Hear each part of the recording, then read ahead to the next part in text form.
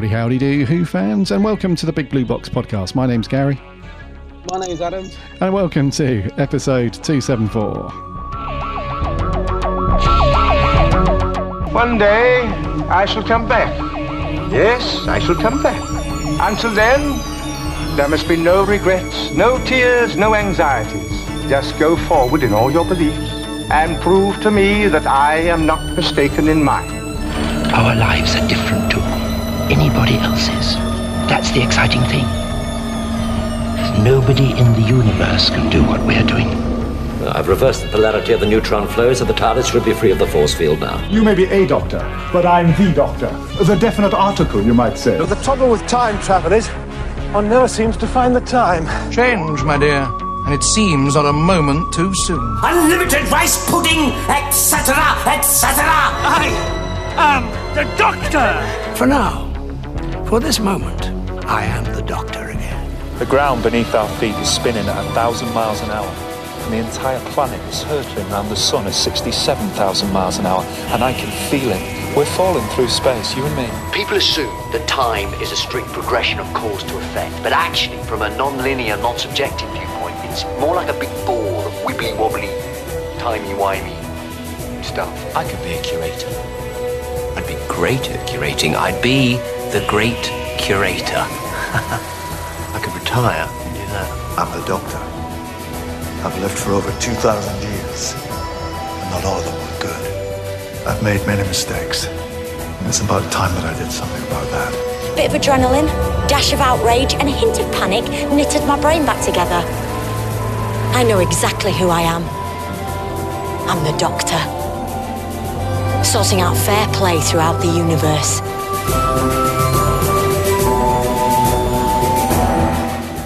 Howdy, howdy, howdy do, Who fans. I hope you're all well, keeping safe as always. Hope you've had a cracking week, or a couple of weeks, and that you've managed to do something Doctor Who related. Yes. Indeedy. We've got a few technical gremlins going on this week. We have, yeah. As expected. Coronavirus and all that. Corona's got to my mic. Yeah, well, I remember a year or so ago, everything bad that happened, it was Brexit, wasn't it? Brexit. We've got a Brexit microphone. Now we've got a Corona microphone. Corona microphone. Basically, Who fans, my microphone, my beautiful microphone that I used to record the podcast every week, has just died, basically. So I'm having to use a pair of Apple headphones with a mic on it. This is going back to the days, and I still love this day, when I was having to stay at my sister's and we recorded, and she just had a baby, so I was trying to find a quiet place to record, so I went and sat in her partner's car with this. I used to have this sort of microphone. It was so broken. It was basically a wire with a microphone piece on the end. It looked like that thing out of Liar Liar, if you've ever seen that film. Yeah. It was just a wire with a mic on the end, and we recorded it like that, and just back to basics. So hopefully I'm coming through loud and clear.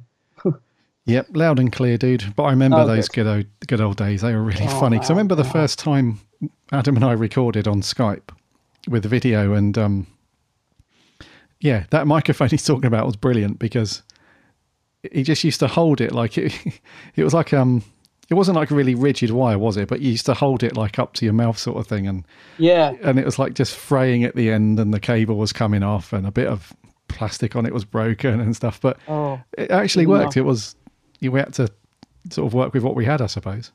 I'll see if I can find a picture of it, but if you want to, if you listeners are trying to picture it, think of Sylvester McCoy at the end of Remembrance of the Daleks when he's talking to Davros holding that piece of fishing wire. It's very similar to that. It was just it's just sort of like a curly wire with a little speaker on the end. I'll see if I can find a picture, but yes. Not quite as bad. I mean, at least this is a bit more technical. But I feel weird not having like what do you call that thing that I have in front of the mic? A pop sound shield. Popper. Yeah. This feels weird recording like this. I haven't got all the techno stuff in front of me. I feel a bit exposed. Oh, yeah. It does provide a bit of a subconscious shield. I could hold it in front of me like a fan. You could hold. Yeah, you could do. You wouldn't do anything, but. No, I wouldn't, though. I'm glad you told me that now, rather than being cruel and just making me hold it for the whole show and then saying, by the way, I didn't do a thing. So we will hopefully get this sorted out and get Adam back up to broadcast quality at some point. Yes, but no, we're all good. We'll rock and roll still. I think the Earth would have to be crumbling around us like a bit of a dystopian sort of post-nuclear war, where you've got your microphone hanging, from a ceiling because it's collapsed, and we're in a wheelchair and everything. Radiation burns. We'll still record. It might just sound a bit weird. So yes, we hope you guys are all good, all well. We are back this week. We're off last week. That's what happens when the two of us are back to work. Our schedules clash sometimes. So it might be like that for the next few weeks. We might have another week or two where we don't record. But no, have no fear. We'll get round to finishing the key to time stuff. Don't worry. We'll get that. It just might take us a week or two longer than expected, but we'll keep you guys up to date with that stuff. Just keep an eye on the socials and all that jazz, all that social stuff. So how have you been, bud, for the past week? We had a quick chat earlier. I don't think any of us, either of us, have done anything major Doctor Who, but are you keeping well though, dude? You all good? Yes, I am. Yeah, we were saying just before we recorded, because obviously, 2 weeks since we last recorded, and I was sort of, I always try and think of things that I've done before we start. So, right, what can I waffle about? What can I ramble on about at the beginning? And unfortunately, work really is just getting in the way at the minute. I mean, you can't be furloughed forever, but God, it was so nice when we had all that time and we just could record any day. It didn't matter. We weren't trying to match days when you weren't working or I weren't working. And since I've gone back to work, it's just been so busy, and I really just haven't had a lot of time at all. So I'm sorry to say that even in these 2 weeks, I haven't really done anything Doctor Who related. I only just got to watch The Pirate Planet, to be honest. I did watch, there's a nice little documentary on the DVD, like a little mini making of. I did watch that just to sort of get a little more insight into it, and Douglas Adams. So I did watch that, which is nice. His sort of half brothers on there talking about him and stuff. And there's a few rare little clips of Dougie Adams on the DVD as well, which are really nice. Because I find him a fascinating character, Douglas Adams. I really do. So it's nice to actually see some video clips of him on the DVD. But apart from that, not a lot. But because we couldn't record on the day that I did have off, I decided to very spontaneously go up to our old friend Forbidden Planet the other day. So I did pop up to London, and I wasn't sure. I was quite apprehensive on the train. I was thinking, wow, what's this going to be like then? Because I knew they'd reopened, and I've got my mask on, and I'm approaching it, and I'm getting that buzz of, it's been a long time, coming up to Forbidden Planet, and just on my own, just literally popped up on my own. And it gets to the front, and you have to actually go round to the back, so you can't get the front is now the exit. So they've still got a big poster of Jodie, Space for All, on the door, which is nice to see. So I go around the back, and I went in, and I think there was only me and one or two maximum people in there. So I pretty much had the whole of Forbidden Planet to myself. It was, it was just like heaven. And I spent probably nearly an hour and a half, if not 2 hours, just walking around. Because there is so much to take in. And when there's nobody else in there, you really can sort of look. Like I was looking right up at the top of the shelves at all the stuff. And they, because I've got all these box sets up on the wall. I was thinking, I never really sort of look at this stuff. I mean, it's Star Trek and things, not anything I would buy, but it was just interesting to actually look at all the, like, oh my God, they've got a load of Godzillas up on the on top shelf. And the cabinet as well was just full of beautiful things. And I was having a really nice wander around. But obviously, the first section that I gravitate towards is the blind box section. I go straight to that because it was sort of near where you go in. So I have a look along, and I'm thinking, I think I'll treat myself to a little blind box. So come all this way, let's have a blind box. What shall I go for? I pick one up, give it a little rattle. Yeah, I might get that one. This guy, and then I put it back, and then this guy out of nowhere, I think he might be the manager, just leapt at it. Do not pick up. If you're not purchasing, if you're not putting that in your basket, you cannot touch anything. Oh, right. Okay. Blimey. So So I was like, okay, right. I mean, it makes sense in this time at the minute that, you shouldn't be touching everything. Fair enough. But then for the rest of the time, I was sort of walking around with my hands by my side thinking, this is weird. I want to touch stuff. I want to, me, I like to, if I'm going to buy something, I like to pick the perfect one or check the paint job. So it was great because I had the whole shot to myself, but it's also very sort of restricting because you literally are not supposed to touch anything. And sometimes they've got, like with the pops, they've got figures behind the figures. So so I was thinking, well, I want to look at the ones that are behind these boxes. So am I allowed to move that, or what am I allowed to do? It was, you know what I mean? It's quite a strange experience, if you like. So yeah, I'm trying to think what I bought. I didn't buy anything Doctor Who. I'm sorry to say that the section has got even smaller. You're not going to believe this. Haven't they? Yeah. They've moved it again. They've moved it again. So now, when you come in the back door, which is now the front door, so the back of the building, you come in, you turn left, and it's right in front of you straight away. I think they used to have T-shirts there or something. There's like a really tiny shelf. Oh, yeah. Yep. That's where it is. Oh, yeah. It's just that one little corner now. And all they had was like the usual stuff, a couple of T-shirts, loads of the Titan 13th Doctor figures. What else did they have? A Dalek pop, the new reconnaissance. No, what's he called? The Sheffield Steel Dalek pop. He'd been reduced to £3.50. I mean, I've already got him, but, I was thinking, wow. Yeah, so very little in the Doctor Who section. I think all I bought was a He-Man figure, a retro Star Wars figure, and a blind box, a Futurama blind box, which, it's so annoying. I'd already got the figure as well, and I blamed that. I was like, if he'd have just let me shake the box, I'd already got it. It's like there's another Chef Bender. I think I've got 3 of them. So yeah, but it was lovely to see FP open again, and obviously all the restrictions are in place, and they've got to sanitize all the doors you come in and stuff. And it was lovely to actually have space to move around and look. Yeah. So and then I walked around London for a little bit, and I have to say it was very quiet, as you'd expect. A lot of the pubs and restaurants not open. Yeah, so that's really all I've done, really, Doctor Who related, is just pop up to FP. It was lovely to go up there. But I don't know. Next time we go in, it's a very different shopping experience. That's all I can say. Yeah. No, I read you. Yeah. I haven't had a chance to watch or read anything, or listen to any Big Finish, I'm afraid. I did get the new 4th Doctor one arrived yesterday. The what's it called? Something of the Sun. Shadow. The one that Shadow of the Sun. Yeah, the one they recorded in lockdown. The physical copy of that arrived from Big Finish yesterday. So they've obviously getting all their backlog of orders out, which is nice. Yeah. It's good because I guess normally I'd get an email so I'd know it's on the way, but I guess with things the way they are, they're not having time to, I don't know, to sort of email you to say it's been dispatched. So it's literally stuff just turning up. So it's quite nice. It's like a little surprise was waiting. I love that. Yeah. Oh, and my nice postman is back. Oh, cool. So last month's Doctor Who magazine was folded in half with a nice big crease down it and shoved through my letterbox, despite me having a sign saying, please do not bend magazines. And I said, that can't be because I've got one nice postman. He always brings it to the door and he's very chatty. I knew he wouldn't do it. And so obviously this month's comes out and it's got that beautiful John Pertwee cover, is it orange or yellowy? You know the one I mean? It's got John Pertwee and Liz Sladen on it. It's a beautiful cover to this month's Doctor Who mag.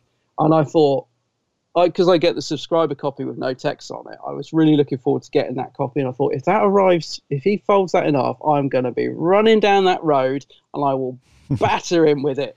But no, I saw the jolly postman coming up with it in his hand, and I was like, oh, you're back. It was like, oh, yeah. And I told him about what happened with the other magazine, and he said, oh, you just can't get the stuff. And we had a little laugh about it. So all is well. All is well with Doctor Who magazine. Yeah, no more folded up, rubbish, scuffed magazines. Well, it was a little battered, but at least it wasn't folded. And at least he brought it to the door.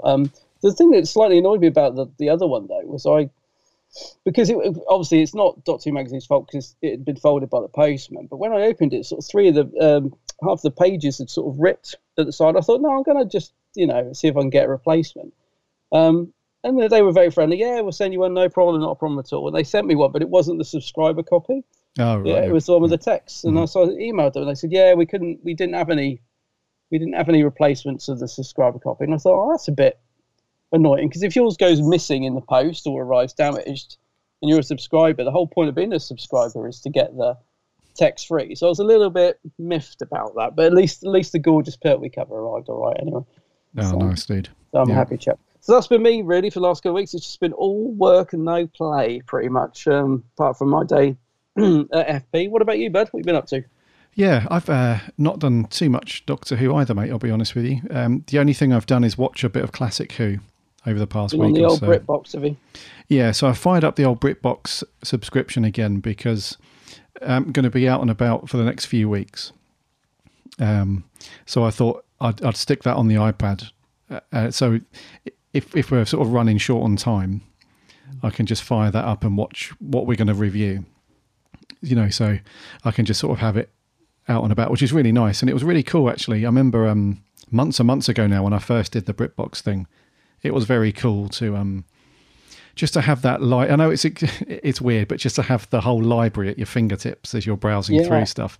It's got something cool about it. And with a few things over the past, I don't know, year or so, I have converted over to digital. So like anything that I buy from Big Finish now is digital, and there's a few other things. And but for classic Doctor Who, I still love my physical DVD collection. I still love all that stuff.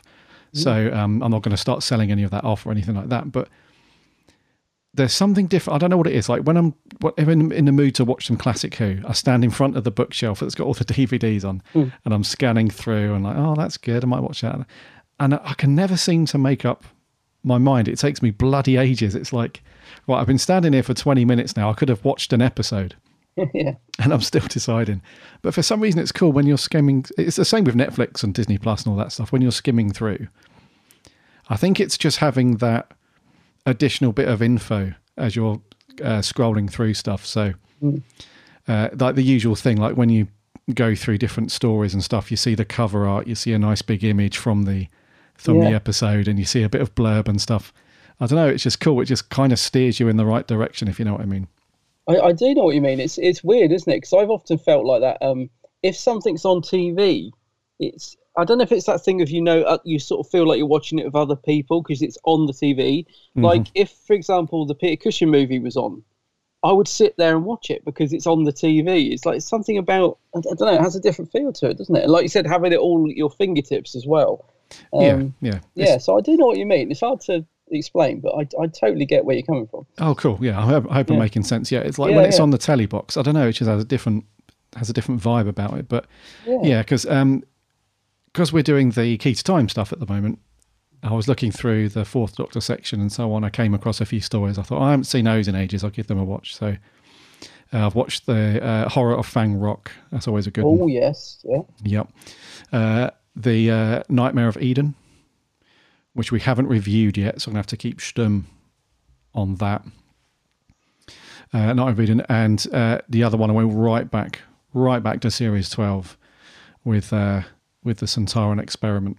Because a lot of people, they always gravitate towards Genesis or Revenge of the Cybermen. And I thought, no, I'm going to go Potato Head. I'm going to go full on. And that big silver robot. Yeah. That big dustbin robot. Ooh. Exactly that, yeah. So I've watched a few Tom stories over the last week, so that's been really nice just to... Tom mood. But I've not done anything else. But it's interesting you mentioned that section in Forbidden Planet, because over on our Discord server, there was a person, Dave Carlin, who put a picture on to say that, I thought you and Adam would hate this as much as I did. And he put a pic there of the new section that you just mentioned at the back of Forbidden Planet, where the posters and T-shirts used to be, apparently, or around that area. Yeah, that's it, yeah. Yeah, and when I saw the picture, I was like, well, it looks quite neat. And like the picture that he posted, it looks quite neat and tidy. Because obviously they've just moved everything over, so it's, they've organised it. But I don't know. If anyone wants to get involved, by the way, there's a link on our website to the Discord server. We're always chatting about this kind of thing. There's loads of other Who fans in there, and somebody will start it off like this photo, And then before you know it, everyone's been chatting for like 3 or 4 hours about it. But it was kind of saying that, I don't know, like the picture that I'm looking at now, they're still peddling like 5-6-year-old pieces of stock, like on the top shelf that I can see here. They've got the old Torchwood Captain Jack bust that and they've got the old Matt Smith and Tennant half, those half busts from the waist up. Yeah, I know. Yeah, I've got a couple of them. Yeah, and they're in the really old packaging. Now, I remember seeing those in FP, like, crikey, I don't know, like 2012, 2013, something like that. Yeah, so although it's quite cool that it looks neat and tidy, it's still not great that they're still reducing it down in size. Every time they move it or do something, it's like smaller. And they just can't shift this really old stock that's been in there for donkey's years. It's sad, really. I know. I was thinking as well, because you get such a buzz, like with these new B&M sets coming out, that there's such a buzz around them amongst, because people like myself that love the figure sets, and I'm thinking, but they're so, I'm dreading trying to get hold of them because of the fact that they're limited, and the limit scalpers, and the fact that you've got to go into B&M to get them, and there's no way to check stocks. You have to keep going. And it's such a nightmare. And I think, God, it's, why not just give those lovely sets to to people like Forbidden Planet? Like when they did the 13th Doctor TARDIS recently, you could order that from FP online, or you could go in the shop and they've got it. And it just takes away all that, it's not limited. So you haven't got to worry about people trying to buy them all up. And then you have to try and, they're on it. So I'm just, I kind of miss that, because there's some nice merch out there. I mean, I know you're not much of a fan of the figure sets, but say, for example, the new Second Doctor TARDIS that they're bringing out. I'm quite looking forward to getting that set. But just to be able to, if I could just walk into FP and they've got them all on the shelf, just like this next to the 13th Doctor one, I sort of miss that, really, rather than thinking, oh, God, I've got to go to B&M and I wonder if they'll have it. I wonder if, have I got there before the scalpers got them because it's exclusive to B&M? It's just so... There is some nice stuff out there. I think it's just that because of the sort of business model around Doctor Who at the minute, it's become sort of a bit of a niche market again, hasn't it? So it's like, some of the nice stuff like those B&M sets are hard to get. But yeah, I'd love it. Imagine if you walked into FP, and even if they just had those new sets, I think there's 6 new sets. There's like a Romana set. There's a 13th Doctor set, there's a unit set in there. Imagine if you walked into FP and they've, even if it's just for a month or two, look, the new sets, and the Doctor Who section looks a bit freshened up because they've got the new sets in. How nice would that be? But no, instead you've got to go into blimmin' old B&M. Yeah, you have to do that. Blimmin' old B&M, yeah. That was awful. Last time I went in there was no social distancing at all. Very different to the experience I had in FP, I have to say. So I'm really not looking forward to trying to get them, but I know what you mean. It's it's looking a little tired. It is, yeah. And then further down in the Discord, the same Dave Carlin again posted another picture. He said his brother sent this to me. It was from Toys R Us. Oh, I saw that picture. Did you see the pic? Oh. Crikey! This must be like 2006 or 7. This is the glory days, mate. This really is. Yeah. Anyone that's not seen it on go and look at the Big Blue Box Twitter account. I put it up on there, or come over to Discord. It's an amazing picture. Now, I remember going into Toys R Us and seeing a similar display for things like Star Wars, Transformers, all sorts of like these really big IPs. And what they did in Toys R Us was they essentially just dedicated an entire wall. Now, the walls are massive in Toys R Us. They're really high. Yeah. And this picture's got a huge, huge image of David Tennant with the TARDIS and a massive logo, huge Cyberman images with Daleks and stuff. And then just the amount of product on the shelf is amazing. Like, they've got loads of all the figures, all the TARDIS sets and Cyberman heads and all sorts. It's amazing. Like, I can't see us going back to those days, but what a trip down memory lane. That photo when you posted it, I was just like, oh wow, like it is. It almost looks too good to be true. But I do remember it. I can remember walking into Toys R Us and seeing shelves like that. I mean, it slowly went down over the years. So I can remember towards the end. For me, I think it's when they started doing the 3.75 figures. I think that's when the merch started to tail off for me, because they just didn't look very good. Yeah, a lot of those stuff. Yeah. But yeah, I can remember like all the TARDIS sets and figures we used to get, and it was good. It was good. It was amazing, dude. Yeah, it really was. I don't know if we'll see that anytime soon, but we could get back to something. Well, maybe not even near it, but there is still a massive demand for merch out there. I think there is, but yeah, I mean, yeah. It's scattered as well because there are a lot of nice products that again are hard to get. So there's I love the Harrop figures, but you can only order them online, which is fair enough. And Harrop are a great company; they always arrive really well packed and stuff, so that's good. But imagine if they were on the shelves in a cabinet where you could see them, and they'd fly off the shelf, wouldn't they? If you could go in and see them all in the cabinet, you'd be like, oh God, I'm getting that. I'm getting that one. The Crystal TARDIS ones from America, I'd love to get all of them. But they're, again, the last order took a while to arrive and stuff. And again, it's just if you could go in a shop and see them all lined up, they look beautiful. They would, again, fly off the shelves. Stuff like that. There's lots of lovely merch out there. It's just that it's sort of scattered in different places. Like the beauty of that picture that you're talking about is you walk in, there's a massive sign. You've got, you can tell exactly what the section is. It's Doctor Who.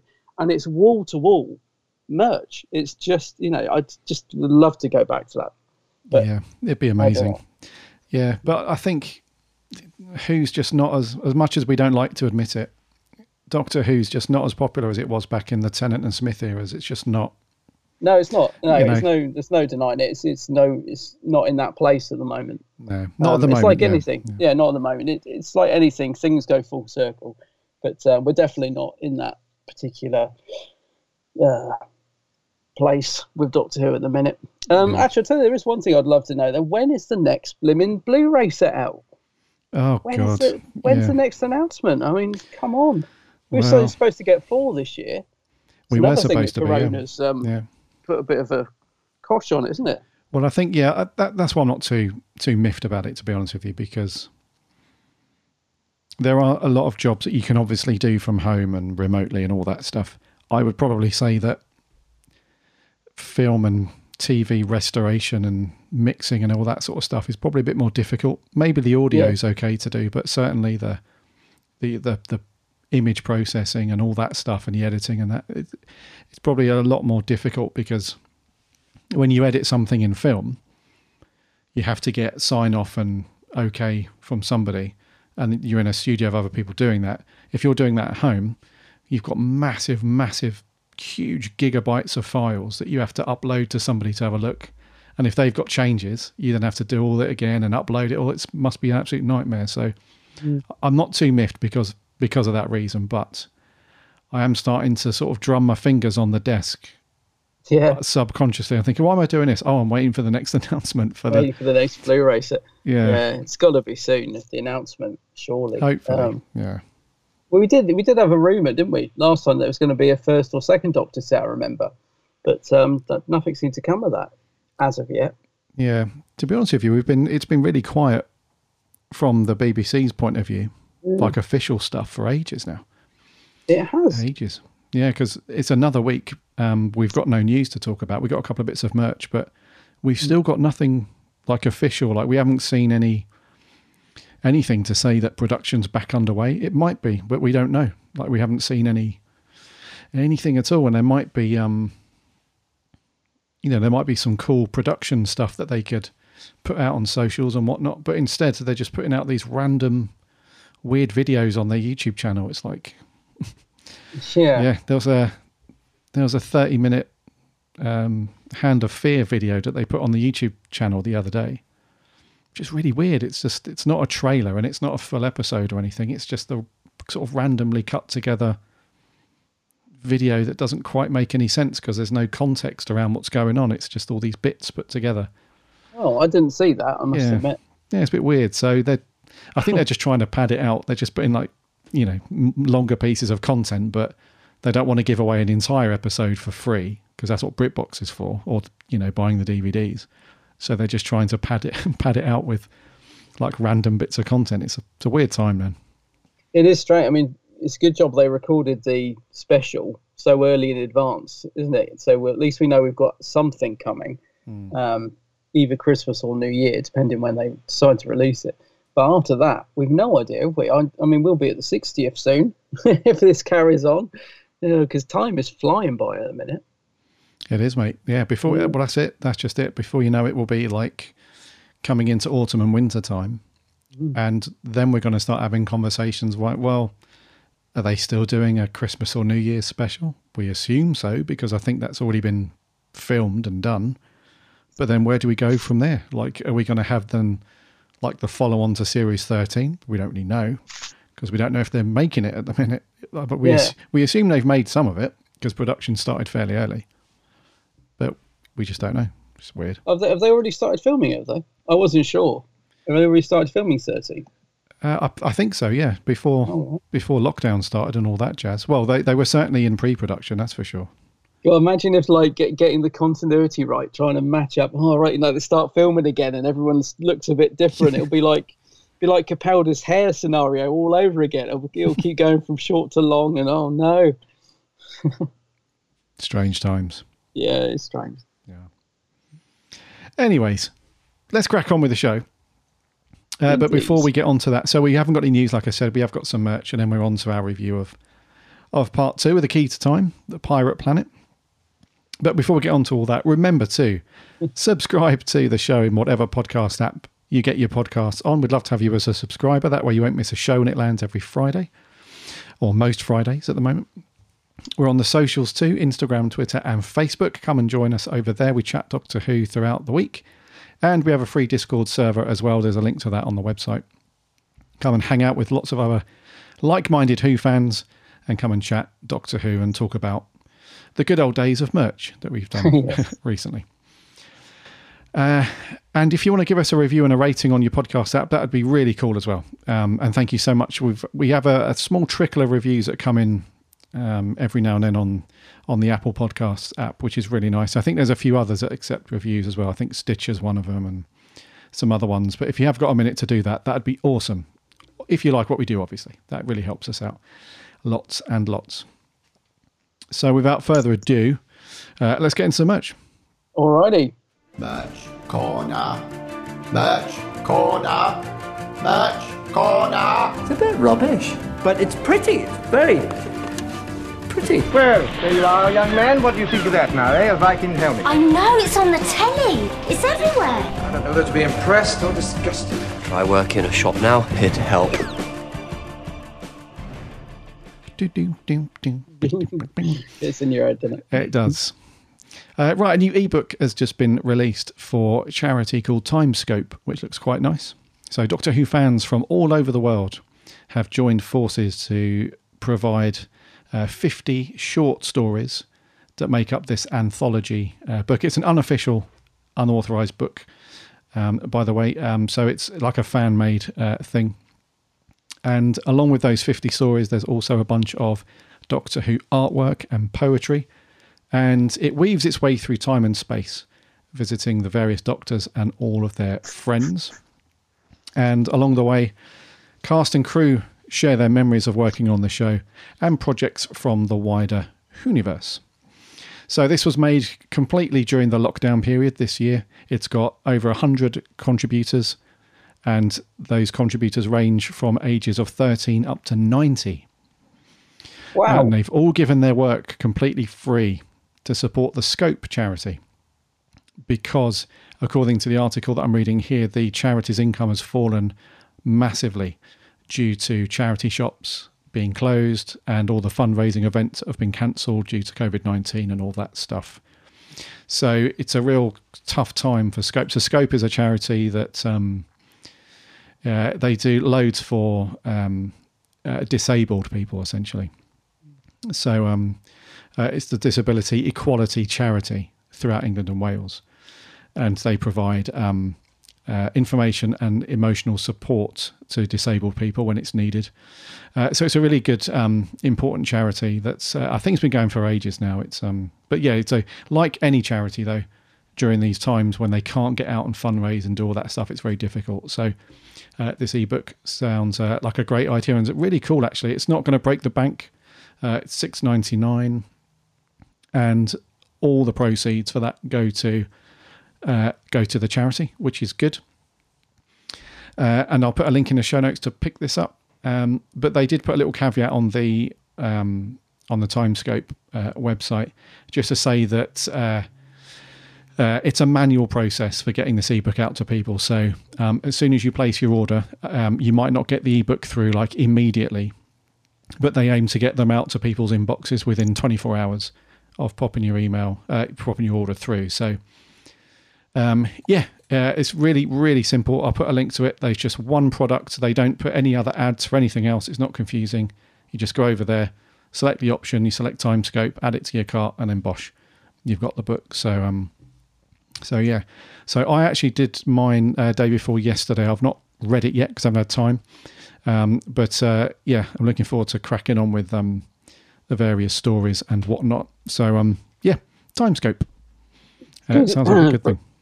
Very worthy charity. Yeah, my friend Paul Burns submitted a story to that, which is nice to know. So yes, please go and check that out and get it. Right, on to other news. So Time Lord Victorious, something else has been announced now, this multi-platform thing that is happening with David Tennant. This is slightly something a bit different, I thought, because we're going to have comics, obviously Big Finish are doing their thing. So the latest one is an audio book by Demon Records. They're the guys, I think I'm saying, is it Demon or Damon? Damon Records? Demon Records. Yeah, they do those lovely vinyls that I like getting with the special covers. So they are releasing one called The Minds of Magnox. That's right, isn't it? Yep. The Minds of Magnox, which is a 10th Doctor. Well, he's on the front with the nude in a suit, which looks very cool. And it's going to be narrated by Jacob Dudman. I think he is going to bring in other Doctors as well. So although Tennant's on the front, I believe other Doctors are going to feature in this, I think. And this is coming out on the 3rd of December on CD and digital, with a coloured vinyl on the 4th of December. Mm-hmm. The CD and digital's editions also feature a short coda to the story. Wonder why they haven't put that with a vinyl. Strange. Anyway, I'm sure it'll be easy enough to get. And just to give you a little bit of blurb, this is written by a really nice chap called Darren Jones, who we often see at the BFI events. So nice to see his name attached to this as well. So in this story, the Doctor travels with Brian, an Ood assistant. Already that sounds great. To the planet Magnox. And this is home to the Minds of Magnox. The Doctor needs to ask a vital question, but the answer is grade 1 classified.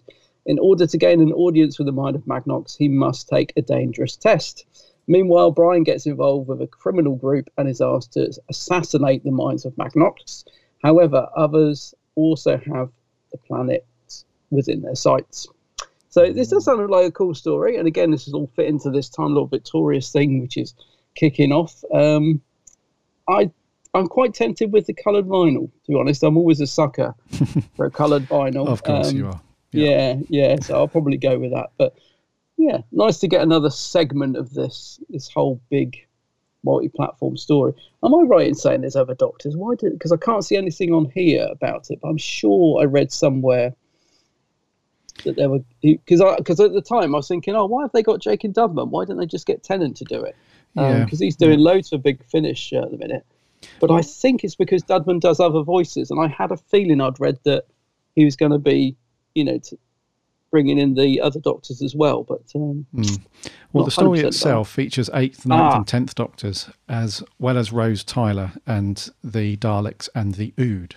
That's it. I knew I'd read it somewhere. Yeah, I literally saw that as you found it. Yes. So that's probably why Dudman's doing it, because he's good at doing lots of the Doctor's voices, isn't it? Yeah. Was it Matt Smith he became? Is that the one that really brought him into the limelight? I think it was. It was, yeah. When he did Matt. He's very good at Matt, isn't he? So yeah, his Tennant and his Matt Smith are very, very good. I'm not sure what his McGann's like, so we'll have to wait and see on that one. But he might not even do the voices for all the Doctors, because he's narrating the story. He might just chip in with Tennant and Smith for their voices, but not do the others.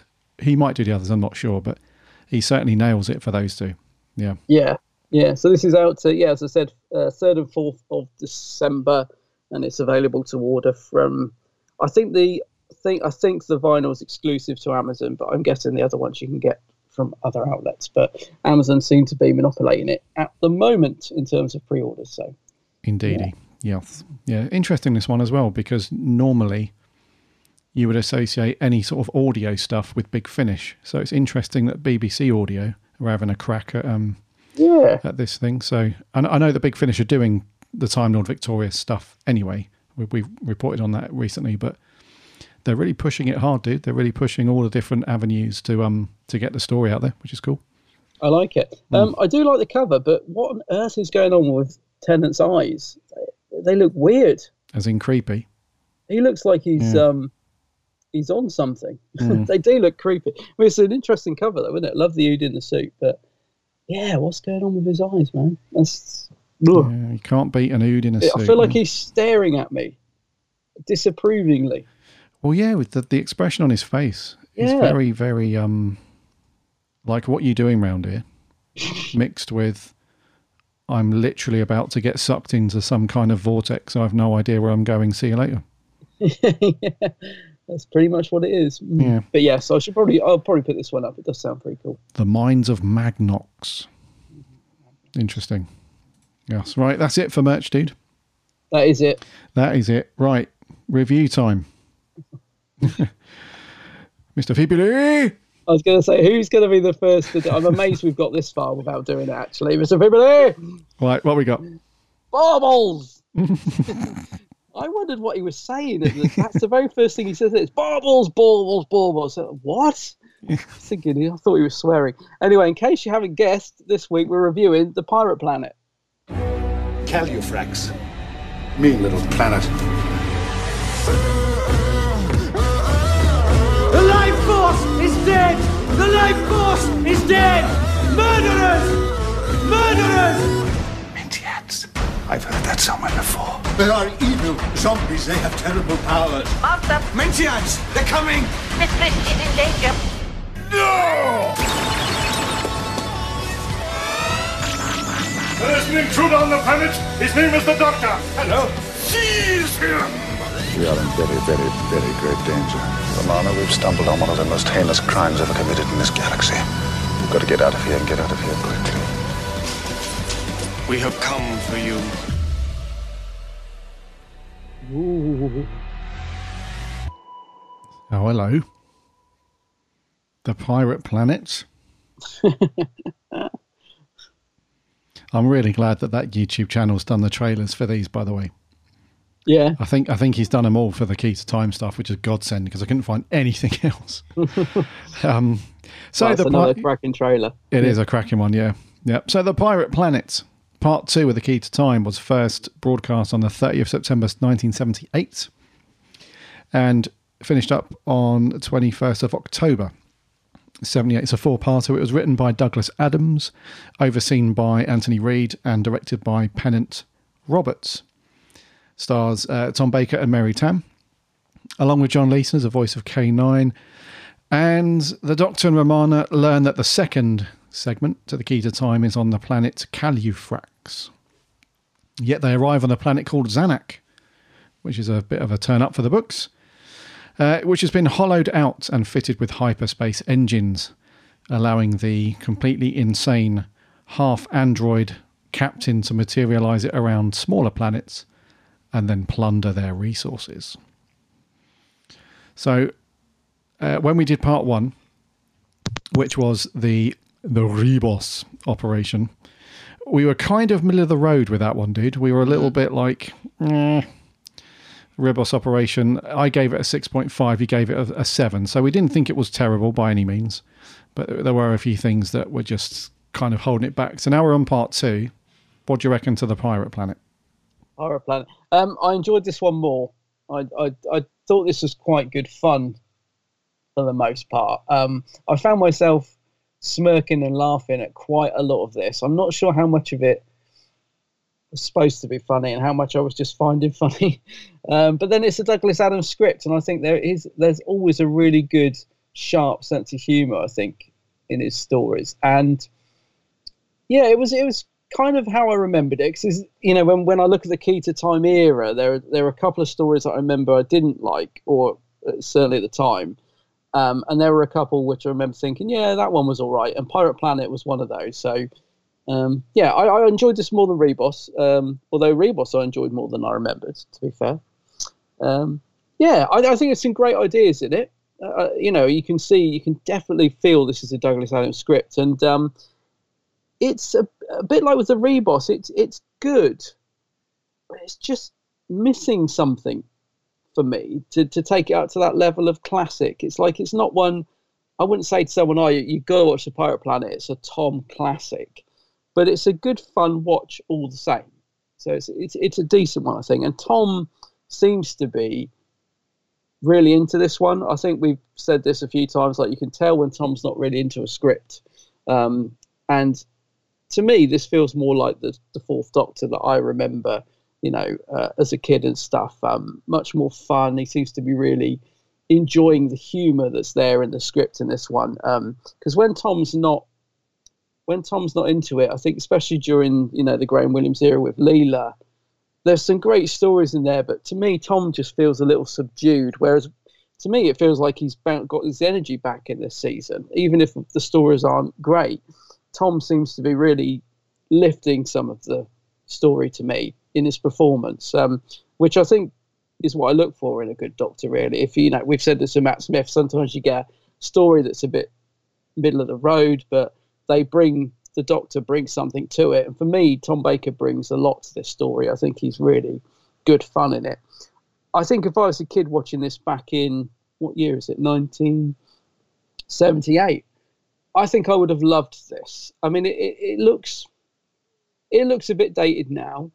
Some of the effects, like the running on the spot in the tunnel, and the actual set with all its brightly lit beams around it, it all looks a bit garish and tacky and stuff. And the flying cars, it hasn't dated very well. But I can imagine if I was watching this as a kid back in 1978, I would have loved it, I think. And I did enjoy it now, but I think it really, if you sort of take it into context of the time it was shown, I bet it was great fun. This crazy pirate bellowing and his silly robot parrot, which cracks me up, that parrot. I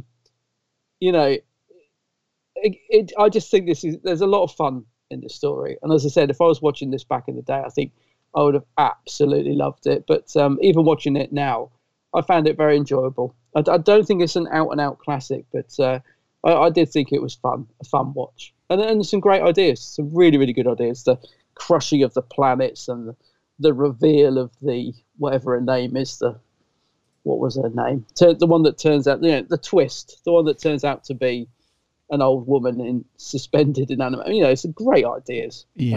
Typical Douglas Adams. So, it's getting a thumbs up. It's getting a thumbs up for me. I did enjoy it. Over to you, buddy. What do you reckon? Yeah, this one's... it's an interesting one. It's completely bonkers, this story. It is. It's, I think overall, I think it's really cool. I actually quite like it, It's, there's something about it, isn't there? Yeah. I know that a lot of fans beat up on it a lot. I get that. Because, let's face it, some of the acting is very right, well, we've got this dude over here. I think he'd be a great fit for the pirate captain. Oh, okay, what's he done? Well, nothing yet. But I think it'd be great. Oh, here we go. And it's the same for a couple of other people. It's the acting is very drama schooly. I think is the best phrase to use. So we'll get on some in a second, but there's definitely some bits that are not great, but overall it's just got a really cool sort of funny, fun charm to it, and it's not a bad watch at all, to be honest. It's no. I prefer this to Rebos. I think Rebos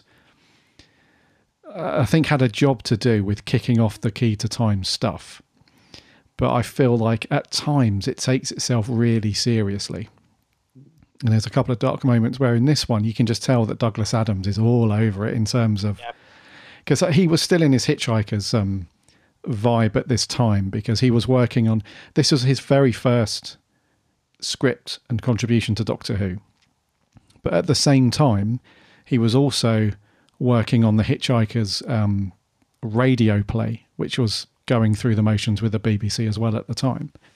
So he was working on both things at the same time.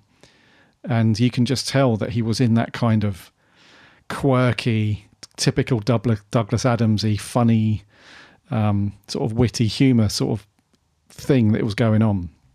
And it's all over the script as well. So as well as like the obvious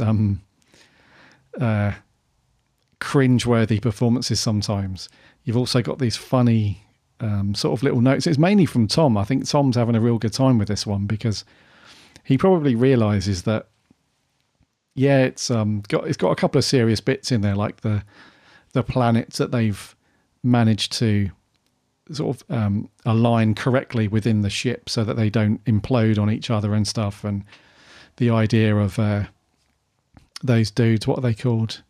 The Mentiads, you know, those dudes, and you know, it's their home planet and all that stuff.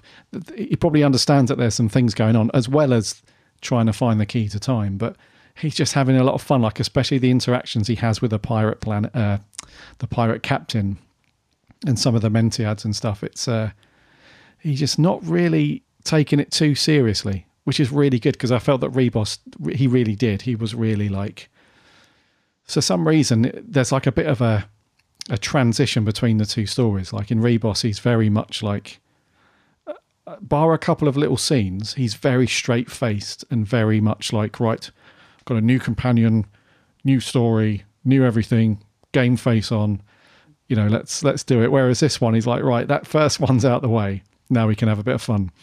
And it comes through, and you can tell that Douglas Adams is just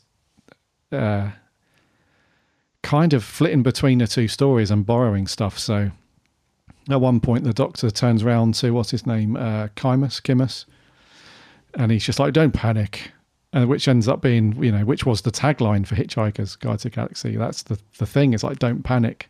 Yeah. And then there's another line where he's like, standing around all day looking tough must be very wearing on the nerve. You know, that bit, that ends up being in the radio play for Hitchhikers. So he's like going between these things, and it's just, it is very cool to see. I mean, there's a couple of, like you said, weird bits with it, like the little killer parrot,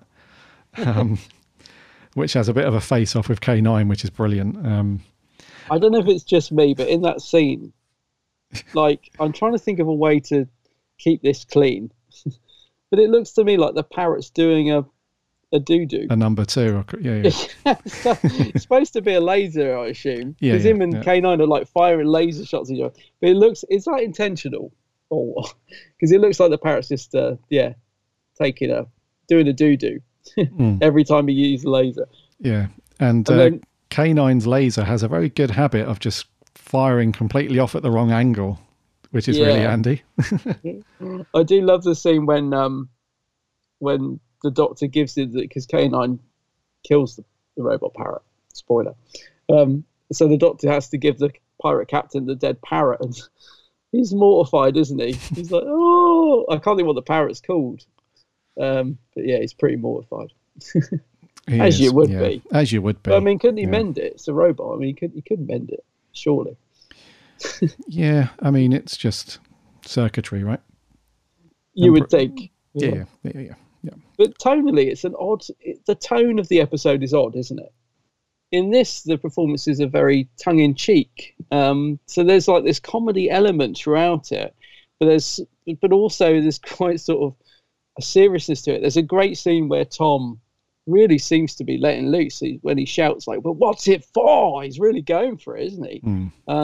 Great performance. I love the scenes when we get just the Doctor and the pirate captain. I always love it when we get the Doctor and the villain together just talking like two intelligent people, and I always love it when we get that. You know, like the Doctor and Davros, where they just sit down and have a chat. I just always think it's great when the story stops and you get moments like that. But yeah, tonally it's odd, isn't it? Because it is humorous and it is silly and bonkers, and you've got this, you know, the robot parrot and stuff. But yeah, on the other hand, there's a good story in between all of that, I think. A really bonkers story as well, I think, is, like we've said it a few times, is you can tell straight away this has come from the mind of Douglas Adams. I mean, anyone who hasn't listened to Hitchhikers, please, I can't recommend it enough. I mean, I think that was Hitchhiker's Guide to the Galaxy is just the radio play in particular, and the old TV show, absolutely just work of genius. So many amazing ideas that man was full of. But yeah, it's, I don't know, but you've got some good characters in this. I think it's very character driven. Like I said, not always the best acting, but they're, you know, good character driven story. There is one guy, thankfully he's not in it very much, but I think he was going for because I think in a lot of stories we have a what's the chap's name out of Visitation? The Michael Robbins. Michael Robbins, yeah. The Michael Robbins Award for Best Actor. There's a guy in this who's definitely a contender. Thankfully, he's not in it very much. It's the old man. I think his name was Balaton or something. So, you know, in the first sort of episode where the doctor goes in and meets those people and the guy's lying down, and there's this old man that's really over the top. Oh, Balaton. He's the granddad, yeah. Yeah. He's, I mean, bless him. He's really trying hard, isn't he? Yes. What dreadful performance. He's like, but we must do it now. And he's thinking, oh, mate, he really thought he was going to get some, you know, get an award for this. But he's not in it very much, thank goodness. But in terms of the other performances, though, they are a bit over the top. But like the pirate captain, I mean, he's so likable, though. You know, he's so over the top. And there's lovely moments as well when he does, because he is very shouty. But there is the odd moment when he really quiets it down. And I love it. I love it when he does that. There's a bit where he gets told off, and I can't think what he says. He's like, oh, really? And he gets almost like goes childlike. No play today or something. I can't remember what he says. I'm like, oh, poor old pirate captain. I love his performance, actually. I really do, Bruce Purchase. I think he's really fun in it. I love because the cliffhangers I don't think are that great in this, apart from the third cliffhanger, when they push the doctor off, they make him walk the plank, and then they all turn around and do that evil sort of Austin Powers laugh. And I thought, oh, that is a great cliffhanger. Actually, it's quite funny. He's gone. Yeah, that was good fun. Yeah, I put that down to Pennant Roberts, the director, for that bit. That's just It's like how can we make this bit just shine a little bit more? So instead of just, you know, the doctor's plummeted to his death seemingly. Instead of just walking off like, oh, okay, that's him dealt with. Let's really ham it up. Let's do the Bond villain kind of. Yeah, they're all just full of glee. Yeah. It's a good resolution, actually, though, because I did think it was in the start of part 4. I thought, oh, that's it. I didn't see that coming. And yeah, it seems quite obvious. But that was a good resolution to that cliffhanger. But I think I said it with Rebus Operation. The cliffhangers in that weren't very good, were they, if I remember rightly? They weren't great, no. No, and I don't think, apart from that one, I don't think the cliffhangers in this are particularly good, especially the cliffhanger to part 1 where Tom just seems to fall asleep and slide down a wall. I thought that was really weak. You know. Oh, yeah, that's is that when the Mentiads... yeah, when they burst in. And, yeah. But then K9 comes to the rescue a little bit. He's cool in this, actually, you know, K9. He does get quite a bit to do for a change, doesn't he? He does, actually, yeah.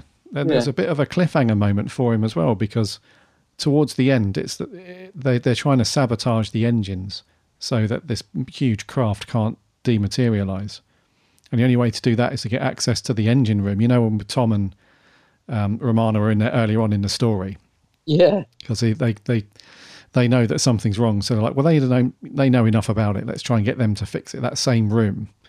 So the Mentiads, the only way to get access is for them to use their telepathic power to open the door, and they can't. So K9's there trying to block the signal and stuff, but then he runs out of batteries and they plug him back in, and then he's back up, but it's too late and stuff. He has like a really cool sort of involvement in the climax of the story, which is unusual for K9, isn't it? He's normally there just to provide a bit of scientific babble every now and then, and maybe provide a bit of a way out now and then, but he's quite pivotal in this one. Yeah, normally writers try and sort of sideline K9, don't they? I don't think a lot of writers know what to do with it, really. It's just like you said, they'll put in the odd scene at the start in the TARDIS and then pretty much get rid of him. But yeah, he does. He gets some really fun moments in this. I mean, even the shootout with the parrot is good fun. You know, so yeah, it's nice to see him getting a bit more to do, if you like. I was thinking as well, they make a thing of, because we said Tom seems really on form on this one. They make a bit of a thing about his lip in this. So there's a bit where the TARDIS jolts and he bangs his lip to explain, because I think he'd had a dog bite him on the lip or something in real life. Mm-hmm. So they sort of explain it in this story, don't they? Where he hits the TARDIS console and he sort of, oh, my lip, to sort of explain the scar. Yeah. But it's weird because we've already seen it quite obviously. He had it in the Rebos operation. Although they tried to sort of cover it with makeup. So it seems odd that they've explained it in the second story to me. Whether they thought, I don't know, maybe it's because now we can see it in high definition, whether they thought, like, back in the day, oh, no one will really notice if we put makeup in the first story and we'll explain it. Yeah. Maybe they were shot out of sequence, in other words. Perhaps this was filmed first and they thought, well, I don't know how it worked, but it just seems odd because it's quite clear the scar in this one at times, especially in those power station scenes. You can really see the scar on his lip. Yeah, maybe he didn't want to wear makeup for the whole time they were filming, so... I've got a feeling it. Actually, now I think about it, I think I saw on one of the makings of, not on this one, but I have a feeling that when they tried to put makeup on it, it got infected because of the makeup or something. So that might explain it. But anyway, it's just good to see Tom. It's so full of life, considering perhaps he may not have been, he might have been in a bit of pain with that blimmin' scar. I don't know. But you wouldn't, apart from the actual physical sign of the scar, you wouldn't know that he'd got it, really. His performance is on top form, I think, in this story. Yeah. The story as a whole is quite cool, It is, yeah. Because we obviously know that they're after the segments to the key. And it's really cool, actually, that this picks up immediately after the other one as well. So at the very beginning in the TARDIS, he's like polishing the first, he's buffing it up nice and shiny, the first crystal that they found in Rebos. And so it's really cool that they've got this, because that's one of the things that we spoke about briefly in the last review, is that it's quite an ambitious thing to do. Back in the day, I mean, the Moff's like an expert at that sort of stuff, but back in the day, it's quite ambitious to devote an entire series of 6 stories, all in all, to one story arc, one storyline. And I know it's not everyone's sort of favourite, it's not everyone's cup of tea, but it was quite ambitious to do that. But they didn't need to do it in such a linear fashion. They could have spread it out across different things, like, I don't know, like Big Finish would have had a field day with this, like after Rebos. After Rebos, like... Fill in that gap. Exactly, yeah, like the Doctor and Romana's gone off and done a ton of adventures before they get onto the pirate planet, but they didn't. It's like, right, we need to keep this coherent and keep it going. So, and then the story as a whole is actually kind of cool, because you didn't see the twist coming towards the end where the nurse character... see that at all. No. What was her name? Queen Zanzia or something? Zanzia, yeah. Yeah, you didn't see her sort of pulling the strings. I mean, you kind of got a little inkling, I think, in part 3 or in part 4, she starts getting a bit mouthy and shouty, and you think, oh, okay, so what's her involvement in the hierarchy? Because it seems like you've got the pirate captain, and then he just oversees, and you've got Fibuli, who's like second in command, it looks like, and she just seems to be the assistant, nothing more. So you didn't see the twist at the end, and that was cool.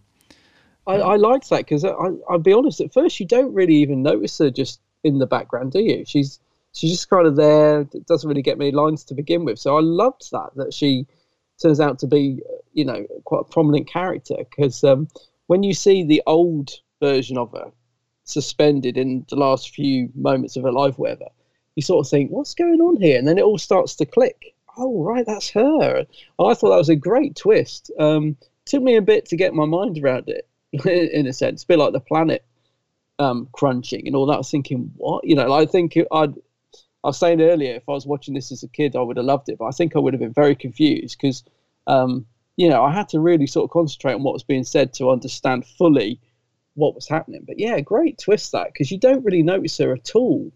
To begin with, you never sort of suspect. I think you start to, don't you, around probably the third episode 3, I reckon. You sort of think, who is this woman that's just sort of lingering in the background? There must be more to her, sort of thing. Yeah, I think so. So I think that's done really well. I do, yeah, and it's because it's it's non-existent up to that point that she's anything other than the assistant. So it's great that you get that little inkling come through. And then part 4, obviously, it's we're in business with the whole. She's like the queen of Zanzibar, and she's the queen of Zanak and all that stuff. And like you said, the whole thing where she's managed to give sort of a permanent form to her image, which is the really old lady and stuff. And it's all great stuff. It's like proper like classic sci-fi tropes, isn't it? It's all that, it's not just the Doctor that's traveling through space and stuff. It's like we've got this other person with all this tech and all this sci-fi stuff going on. It's great stuff, really. I agree with you. I like the fact it picks up straight off from the last part. I love all that stuff at the beginning as well. Because we get I think the Doctor and Romana are becoming quite a fun double act, these two. So they're a little bit standoffish in Reboss, and they gradually sort of start to work together. But there's a lot of fun between those two in the first couple of parts, isn't there? Like, Romana's strong-headed, and I love it. Like, she's intelligent. I love the bit where they step out the TARDIS, and no one takes the blind bit of notice of the Doctor, and he's like, he just does. That doesn't happen very often, does it? Mm-hmm. And yet she is there, right in the middle of it, getting things sorted. And I thought there's a lot of fun interaction between those two. I'm really starting to like, Romana 1. Not that I've ever not liked her, but you say Romana to me, I instantly think of Lalla Ward. So it's nice to see a sort of different take on that character. I'm really liking those two together, especially in those first scenes in the TARDIS and when they first land and all that. Because I just think it's nice to see the Doctor. He doesn't quite know how to handle Romana, does he? He knows that she's sort of as intelligent, if not more, than him. Like, she could sort of probably tell him how to sort out the TARDIS if she wanted to and fix it and all the bits like that. So he's sort of trying to bluff his way through by cleaning the console, and I know what I'm doing, and then she'll flip a switch and it works and stuff like that. And it's just really good fun. It's just nice to see a different dynamic. Yeah, I love that stuff where the Doctor's like, I know how to fly the TARDIS. It's all good. Yeah. You don't need an instruction manual. And she's like, yeah, but if we engage this thing, then we can dematerialize really smoothly and stuff. He's like, no, you just crack on. No, we don't need that. And then she takes over, and it's really funny when he dives down and covers his ears with K9, like she's going to wreck the thing, but then it's all good. And I think the Moff ripped this off a little bit, didn't he? So there's a story where River parks the TARDIS, and you don't hear the engine sound. Yeah. And Matt Smith, Doctor, gets really angry, doesn't he? He's like, that he's kind of like, well, that's the way that I land the TARDIS, because I like the crunching sound or something. Yeah, and he does like a little impersonation of the sound, and River's all smug because she's landed it properly. So he kind of ripped that off, didn't he? That thing. But it's great to see it here first, though, because I feel it's more important here because we are still in that early period of Tom having another companion, and we know what Tom Baker was like back in the day for having certain companions. So I think it was important that they established this relationship quite early on in the Key to Time stuff, because the last thing you'd want is like the first 2 or 3 stories for Tom not doing that looking in the eye thing and being a bit grumpy and not really being into it. So it's great that those two have got that sort of back and forth between them. Like, she's very by the book, very much like, we'll do this by the book, thank you very much. And he's like, no, experience counts for a lot more than reading a book, love. Just let me handle it. It's like that kind of to-ing and throwing, which is very, very cool to watch. Tom seems much more happy with Romana as a companion, doesn't he? He seems, the engagement between the two, you just can tell straight away that he likes the character more. It really bugs me, though, because I'm such a fan of the character of Ligla.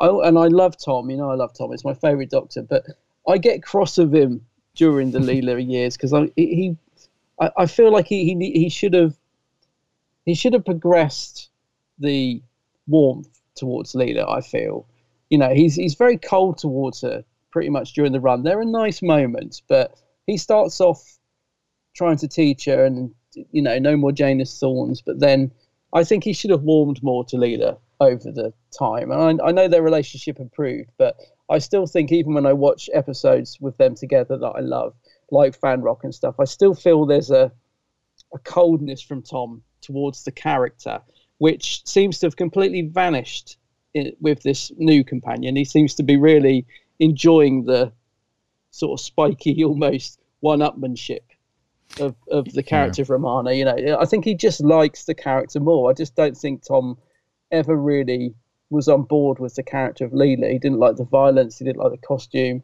Him and Louise didn't get on, and I think it really showed. So, I don't know. He just seems like a different... He seems like the sort of earlier Tom Baker again, sort of full of fun, lots of quips, like you said, eye contact, fun interaction with the companion. It's definitely back to a more harmonious relationship, I think. It's clear to see, really. Absolutely, mate. Yeah. And that makes it a much more enjoyable watch as well. It does, yeah. That's why it bugs me when there are so many stories that I love with Leela, but there are moments that just bug me with their relationship, the Doctor and Leela. I mean, even in Weng Chiang, such a great story, but he barely looks at her, and there's only that one scene when she walks in with clothes on and Tom acknowledges it, or the Doctor rather acknowledges it. Doesn't she look nice, Professor? That's about as much warmth as you get from him with Leela, and I wish there'd been more, because when you see the great dynamic like you do with Romana and everything in stories like this, you think, oh man, it makes such a difference to the story. It makes it so much more fun, I think. Fun to watch, and this is no slight on Tom. Everyone knows I love Tom, and he's my favourite Doctor. But like with anybody you love, there are things about them that annoy you, and of course, it always annoys me that Tom didn't embrace the character of Leela a bit more back then. I mean, they're great together on Big Finish. I wish we'd had a bit more of that, really, back then. But yeah, well, it is what it is. But yeah, it's certainly nice to see a more fun relationship between the Doctor and companion. Yeah, no, I read you, mate. Yeah. It wasn't just the Moff that ripped off a bit from this, though. Oh, really? RTD grabbed a little nugget. Did he?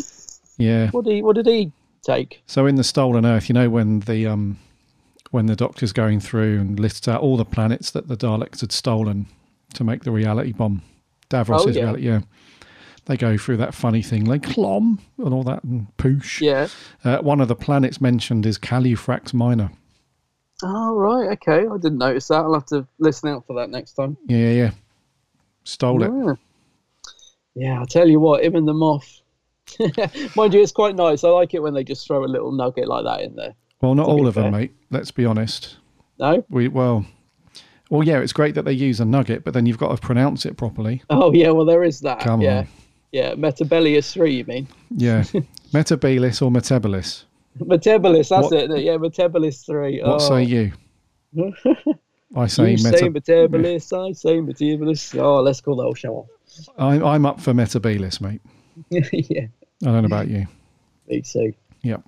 So the story as a whole is very cool. What did you think because some of the cool things that you can do with Who that's been demonstrated over the years is that you can introduce another thing into the story, which provides a bit of a mechanism at times to get the plot moving forward. And in this story, it was the Mentiads.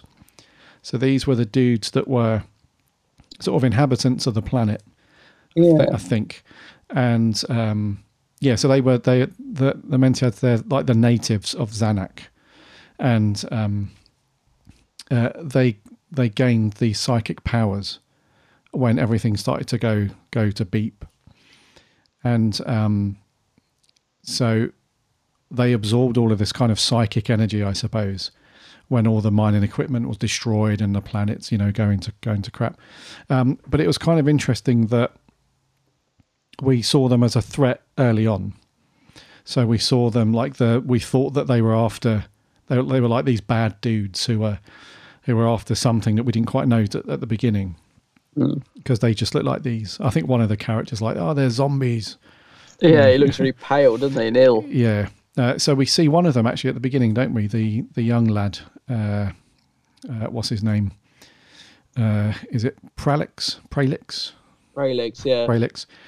He's kind of going through the transition of becoming one of those Mentiads, and we feel like he's being taken over against his will and all that stuff. But then they actually turn out to be pretty all right dudes in the end. But they were a decent little inclusion into the story because, I don't know, it just provides like that extra element of things to get stuck into, because without them there, all you would have really It's just that cat and mouse game between the Doctor and Romana running around. The guards are after them. They catch them. They escape. They do all that stuff. Whereas these dudes, they provide a bit of kind of extra lore around the planet itself and the story and the backstory. But then they also end up being an ally in the end to the Doctor, which is cool. I think you're right. I think they were needed because I must admit, at first I thought they were a bit pointless. I was thinking, why are these guys even in it? But I think you're right. We did need them because although the pacing of the story is pretty decent, I didn't find myself getting bored or anything during the 4 parts. But I did notice towards the end, so I think part 3, there was a little bit of padding starting to creep in when the Romana and those guys were walking across the the planet, location for about the 3rd time or whatever. And I was thinking, yeah, we're slowing down a little bit now. We need, so I think if you hadn't have had them in, there would have been more padding. So they do add an extra element to it. But again, they did feel a little bit pointless to me for a while. I was thinking, what is the point of these guys? So what have they got to do with the story? But yeah, no, I think it needed them. I think because there is a little bit of padding in it. Thankfully, very little, but there is a few scenes where there's just a lot of walking around. Because I started to worry about Romana because she's so good in the first couple of episodes. And then I was starting to think, they've run out of things for her to do because she's just walking with those guys again across the cliff tops. And, suddenly she seems to be running out of things to do. But it's, as I said, it's only really in episode 3, I think, and then it all picks back up again. So, yeah. But yeah, no, they're fine. Yeah, they're quite interesting, really, once you sort of start digging into the whole mind, power and all that stuff. Mm-hmm. Yeah. Yeah. Although, like K9, they need to be charged up, it seems. Yeah. It sort of fails on them when they need it the most. That's right. Typical. Yeah. You said about walking through like the Welsh countryside. That loads of it was filmed in Wales, dude. They must have had a decent budget for location. That's just everywhere, like Berkeley Power Station. Well, not in Wales, but and then like Coity Mountain, Monmouthshire Golf Course of all places. Was it? Yeah, the Big Pit in Gwent. Oh. They actually went to. I can't put my finger on where it was, but I've been to a place where they did film. It's the National Show Caves in Wales. Oh yeah, which is near Swansea, Daniel Gogoff. And we went there a few years ago. It's a really, really cool place. You go underground and they've got these massive caves that you can go in and stuff. And it's a really cool place. But I couldn't put my finger on where that was in the story though. But they did loads of location stuff. Well, there is stuff in the cave with those guys, isn't there? The mind power guys. It might be then. Yeah, the bit I think it's the cliffhanger to Ep 2 maybe or Ep 3. I've lost track now, but. Yeah, there is a bit in the cave, I remember. A few stalagmites or tights where they're hanging down. Yeah, it could be that. Do you know what, dude? Yeah, that's exactly it. Yeah. I just had a brain freeze for it, but that's exactly it. Yeah. I'll tell you what I did love as well. It's such a small thing, but this is kind of what I love about Doctor Who, classic Doctor Who, is that just the effort and the stuff that, no one would have noticed if you hadn't done that. But so the very end scene, which is filmed, on that Welsh, area outside, and the Doctor comes out and they're going to blow up the space station, whatever it is, the model shot. But on the location, they've gone to all the effort of actually bringing the TARDIS prop and putting it really beautifully in the background. So you see the Doctor and Romana running towards us, and they plant the explosives or whatever. And I'm thinking, it's on screen for less than 2 seconds. Like, it wouldn't have mattered if the Doctor and Romana just literally run on into shot, put the explosive down, blown up, but just the fact you have that lovely 2-second shot of them running and the TARDIS in the background. I'm thinking, so they took the TARDIS prop all the way down there for that 2-second shot, because there's no other bit when the TARDIS is on location, I don't think. The rest of it's all in studio. But that's, I don't know, it's just a prime example of what I love about, like, this sort of era of Doctor Who. It's just the effort. It's like, do we need the TARDIS? Of course. Bring it, Who cares if it's going to take us 3 hours to put it together on a Welsh mountaintop? Let's get it in shot. You know what I mean? It's just, yeah. Yeah, well, it was stuff like that, because they go to quite a few locations and whatnot.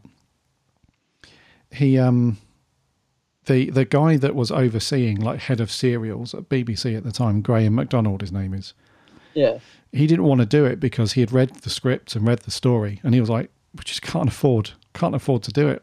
Like, we're going to blow we're not going to have any budget left for some of the other stories." And he also felt that Douglas Adams, he was just taking a bit too much creative license with the comedic side of things and all that. And, yeah. But Anthony Reid basically said to him, "Look, don't worry," even though he knew as well that it was going to cost quite a bit to do, because they also went to like half a dozen locations throughout Wales, and then they filmed at Shepperton as well as the BBC Centre at Shepherd's Bush and all that stuff.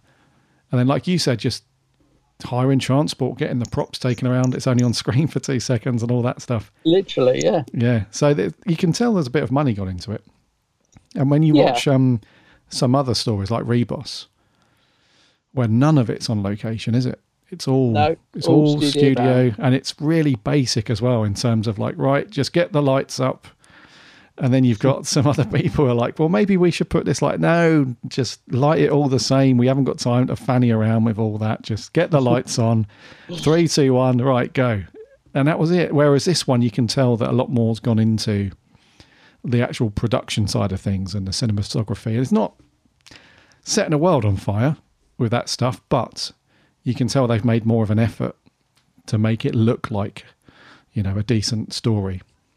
Yeah, no, I definitely, because that's what I was saying earlier. If you were watching this back in 1978, I think you can tell that the production side of it has had a bit of money put on it. I know it looks a bit garish by today's standards, with all the colour walls and all that sort of stuff. But I mean, even the flying car and that. The flying car. It looks a little bit like a land speeder, doesn't it? A little bit. Yeah. A little bit. Yeah. You know, even stuff like that, to build like a full size, you know, flying car, and then they managed to make it look like it's flying, and the model shots and all that sort of stuff. And yeah, I know today's standards, it might look a little bit, you know, naff in places, but back then I reckon you could tell this has some money thrown at it. Yeah. I mean, even the pirate guy, the pirate captain, I mean, even his outfit, I think is really decent. I think he looks great. I mean, it's such a cobbled together, like this half his head is robotic, and he's got this great big robotic arm. I think he looks great. I love the design of him. Yeah, I did feel for Bruce Purchase though. That shot when he blows up. So there's 2 pyrotechnics set off. I think there's one in his arm. You know when old Xavier or whatever her name is shoots him. Oh yeah. When she kills him. Mm-hmm.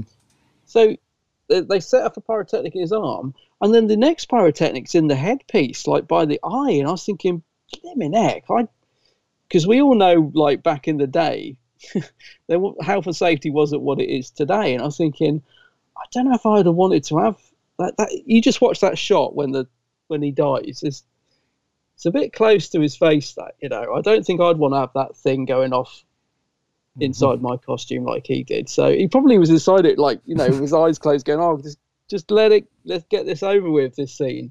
I felt a bit sorry for the actor during that point, to be honest. No, he was up for it. Yeah. Well, he was, yeah. But what do you reckon to the design of the pirate? Do you like it? Yeah, I think it was quite cool. I like his, the robot parrot and all that. I think it all looks good. Yeah, do you know what? I think there was something cool about his costume, the outfit, the way that, like you said, they kind of cobbled it together and stuff. But this weird thing on his eye as well, a strange blot. So I think one thing to bear in mind is that Star Wars had come out a year before this. Yeah. So when that had come out, and I imagine that the people working on Doctor Who that were like prop designers and set designers and all that stuff, 99% sure that they would have been interested in Star Wars because it's, you know, the film equivalent sci-fi stuff. I imagine that they probably looked at that and thought, well, that had no budget really.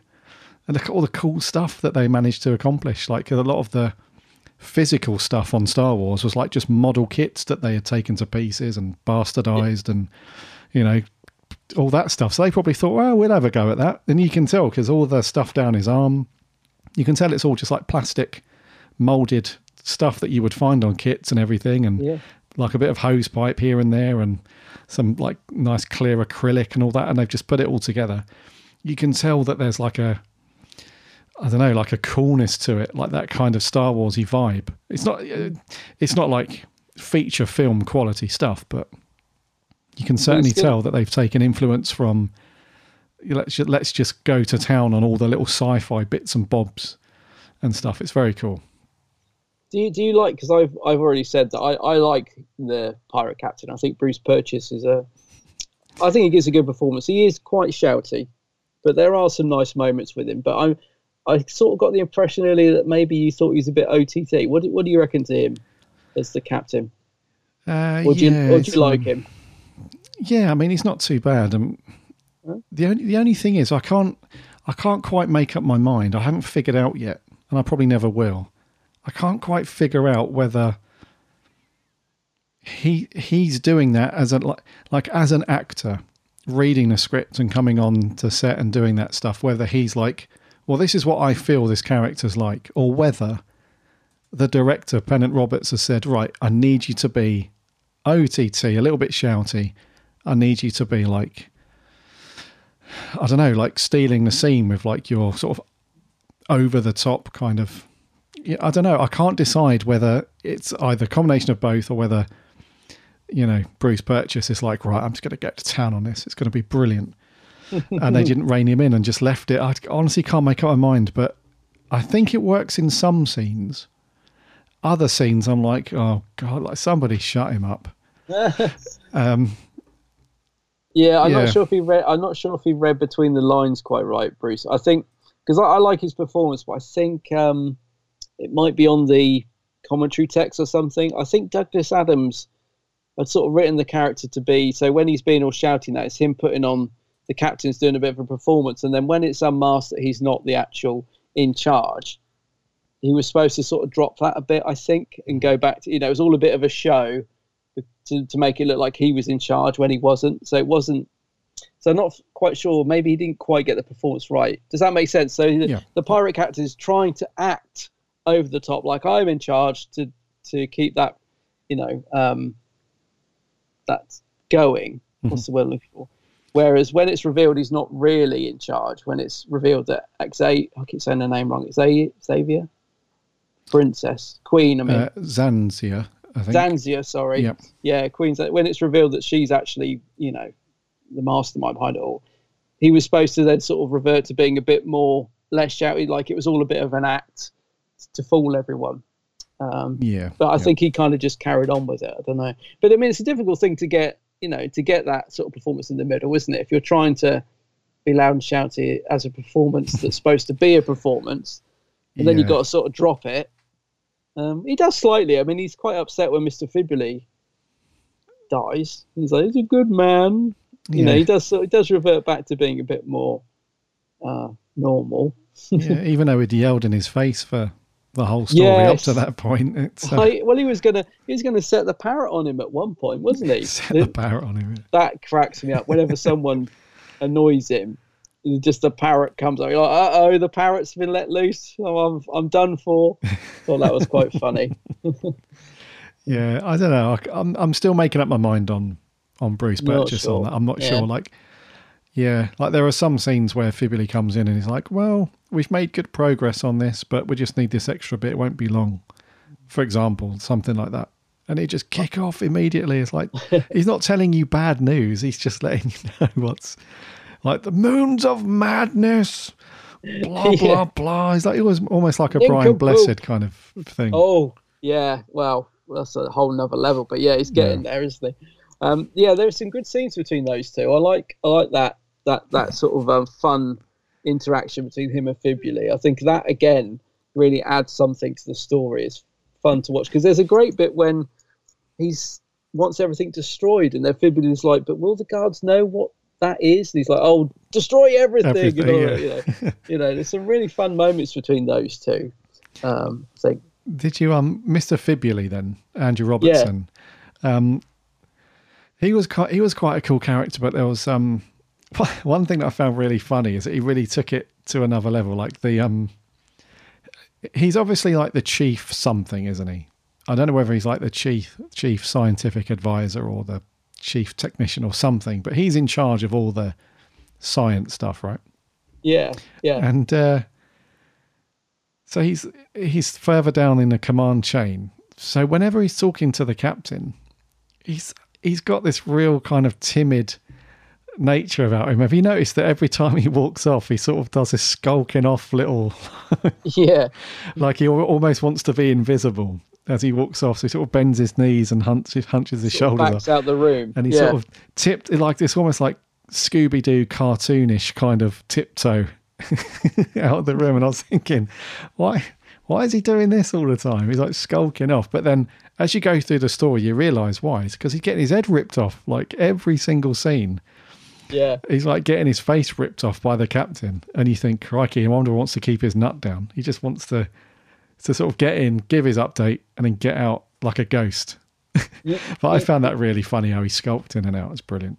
Yeah, I did. I really like the character. As I said, I think him and the captain are great together. But Fibuli is a great character because he's not a weed. He's intelligent, but he is obviously scared of the captain. You'd almost think in this story, normally when you get that sort of relationship, you'd almost expect Fibuli to betray him and like revenge for all those years that you've, undermined me and made me feel small. You'd expect him to turn on the captain at some point, wouldn't you? But actually, no, he's actually quite loyal to the captain despite all this stuff. But that's the other bit. There's always a scene when I think, if we were watching this together, we'd be cracking up. There was a few in this one, but there's the bit when Queen Xavier, that's the one, where she sort of turns on the captain and he's like, I've had enough of you, you old hag. And something like that. And then, of course, she blows him up. But that cracks me up. I love it when you get stuff like that. It's, you old fool. Yeah. Another bit that I cracked up, I had to pause it actually, is the bit right at the beginning when, well, not right at the beginning, but in part one, where the Mentioids are walking across the muddy field. Yeah. And they're slipping and sliding all over the place. One of them actually proper falls over, but they cut just before he hits the deck. I didn't notice that. I'll have to go back and watch. It's part brilliant, dude. Part one, yeah. There's a bit where they're just... It's either in part one or very early in part two. I can't remember, but they're... Yeah. I think the captain and those lot, they're watching them on the screen. So they're watching those guys move across, they sort of march in like 2 by 2. So they're going across this bit and there's like a bit of an uphill bit, but the grass is no longer there in that bit because it was clearly just raining heavily for ages. Yeah. In Wales, surprise. Yeah. So this bit, it's like a bit of an incline and it's just all mud, like slippery mud. And there's one of them that sort of loses his foot a little bit at the front and then another one does the same thing, but then at the back, one of them properly loses it and goes over. Oh no! But they cut just before you see him go over. It's brilliant. I shall have a look. I was going to say they're wearing those nice beige yellow outfits as well. I bet in the next take they're like, we can't do it again because you're now covered in mud. Yeah, actually, that's a good point. When there's a bit where Romana and those guys are walking across a field and it's really muddy, and the camera's behind them and she's walking off and you can see mud all up the back of her boots and at the back of her trousers and stuff. And then the next scene, it's all pristine white and all that stuff. It's, the continuity person was on holiday, obviously. Magic cleaning clothes, yeah. Yeah. There was something else. The last thing I wanted to say was, did you think that the effects were relatively clean in this? So normally when they do the blue screen stuff, the telltale signs is like the hair looks awful. There's normally like fuzzy lines. Yeah, all this fringing and pixelation, everything around hair and stuff. Yeah. But in this, it was actually... I'm not sure whether they'd advanced anything at this point or whether it was just a bit of a clean-up in for the DVDs and whatnot. But like in the flying cars, they've just used a pure blue background for the sky. So I'm not sure whether it was that, because obviously blue screen and the colour blue matches quite well anyway. But then there was another bit like when they're going down the very fast travelator corridor thing. Oh, yeah. Even that, it looks not too bad. And there's another scene where they're watching something on a screen. So on set, they were just looking at a bit of blue cloth, in the shape of a screen, and then they put this in afterwards. But even that looked okay. Like, all of the outside edges and the lines looked really clean and not the typical classic Who blue screen. Yeah, you're right. They normally have like a jagged line, and they normally haven't quite managed to fit the square into the right shape because of the angle. So it's normally like a line going off to one end. Yeah. No, it did look clean. Now you mention it. I almost wondered if the flying carpet was just against a sort of screen or something. Because there's no fuzz or anything. No, it got the fan on as well. The wind's blowing and everything. Yeah, it's pretty I thought good. the model shots were decent for the time as well. I mean, clearly models, but I like would you call it the like the where they're supposed to be? That's called the bridge, wasn't it? Those 3 buildings on the mountain. Yeah, they looked really good. Yeah, I saw that. I mean, just a very simple design, but I liked it. Yeah. Yeah, that was really cool, actually. I remember thinking, for some reason in my head, I thought, they look awful. I don't know why I thought that. And then when I watched it last night, I was like, crikey, they look really good. And then the last shot when they explode and all the everything, you can tell it's a miniature, obviously, but it's done very well. Yeah, I thought so. I mean, it's clearly a model, but it just, I don't know, again, it just looks like it's had a bit of time spent on it, if you know what I mean. It did look good, yeah. The only other thing... Oh, no, go on. One more scene that we would have cracked up at is when the Doctor first steps onto into that corridor thing. Or no, is it the other guy that steps onto it? Kymus. When he's doing the running on the spot. The running on the spot, eh? Oh dear! How did they not just cut that out of it and just think like, we need something else in there? We can't have him running on the spot. It looks ridiculous. There's a fun bit when the Doctor sends the guards flying into the wall as well, and I was imagining like the props people on the other side of that set holding that wall for them to fly into, because it still wobbles massively, but they really throw themselves into that bit. That's another fun scene, actually. I like that. No, the only other thing I'd got to mention was the music, really. I once again, I love Dudley's music, and I noticed it particularly when the Doctor's made to walk the plank. It's he really ramps up the, because as I said, the cliffhanger is a bit weak in this story, but I do like the walk the plank one. But I think Dudley's music really built that scene up nicely.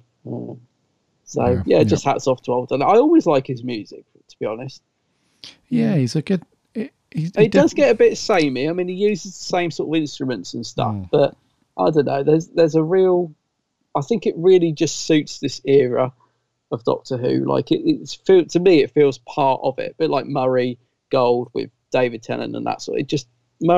Dudley's music just really fits this era of Who, I think. I always notice when it's a different composer straight away. Yes. You can just tell when it's Dudley. Yeah, Dudley's stuff's pretty sweet, actually. It's you always know when you're watching a Dudley Simpson show episode as well. It's got that quirky kind of experimental feel to it at times. The only thing is, I do start, because he did most of the music for Blake 7, and it's so similar. I often think, the lines really blur sometimes. Like, there's certain sort of music cues and some of the build-up music he does, and I think, it sounds like when the Federation are stomping in Blake 7 and stuff. But yeah, as I said, I know he gets a bit similar at times, but I do love Dudley's music. I really do. No, it's good. Yeah. Well, I haven't got anything else on my list, dude. What about you? No, I don't really. I think I've pretty much covered it. Who's going first? Can't remember. I think it's me, I think. Yeah, you go first. Yeah. Okay, I'm going to give this a 7.5. Cool. So am I. Oh, nice. So am I. Yeah. I enjoyed it more than Reboss, and I know I rated Reboss 7. I think I was between 6.5 and 7 with Reboss, wasn't I? This, I probably feel like it should be like an 8, really, comparing it to Reboss. But for me, it's not quite reaching that level of an 8. I don't know why. It's fun. Performances are good. I don't know. It's just this whole sort of era just is missing something for me to bring it up into, like, past the 8 mark, if you like. So yeah, I'm going with a 7.5 as well. Oh, nice. Nice. Cool. So we're on the same page there, Mr. Fibuli. Mr. Fibuli. Right. We had some reviews in, though, from our awesome listeners. Let's see what those guys have to say. First up, as usual, Sammy Satine from Down Under. Hey, Gary and Adam. Sammy Satine here. So, the Pirate Planet. I feel like I've missed something. The Who addicts seem to love it. So does Stu Bagfull. I feel like I've watched a different story. Maybe I wasn't in the mood, but this didn't do much for me. The captain was shouty, the twist was good, I like Romana one. I didn't like the bit where they suggest that Romana should talk to the natives because she's prettier than the Doctor. It's that patronising attitude of, oh, we'll just put a pretty face in front of the blokes and that'll distract them. It's like when Perry's breasts make an appearance later down the line. It's unnecessary. I give it 5 gemstones out of 10. Stay well, wash your hands. See ya. Oh, Sammy. Sammy, not in the mood for it. Not in the mood.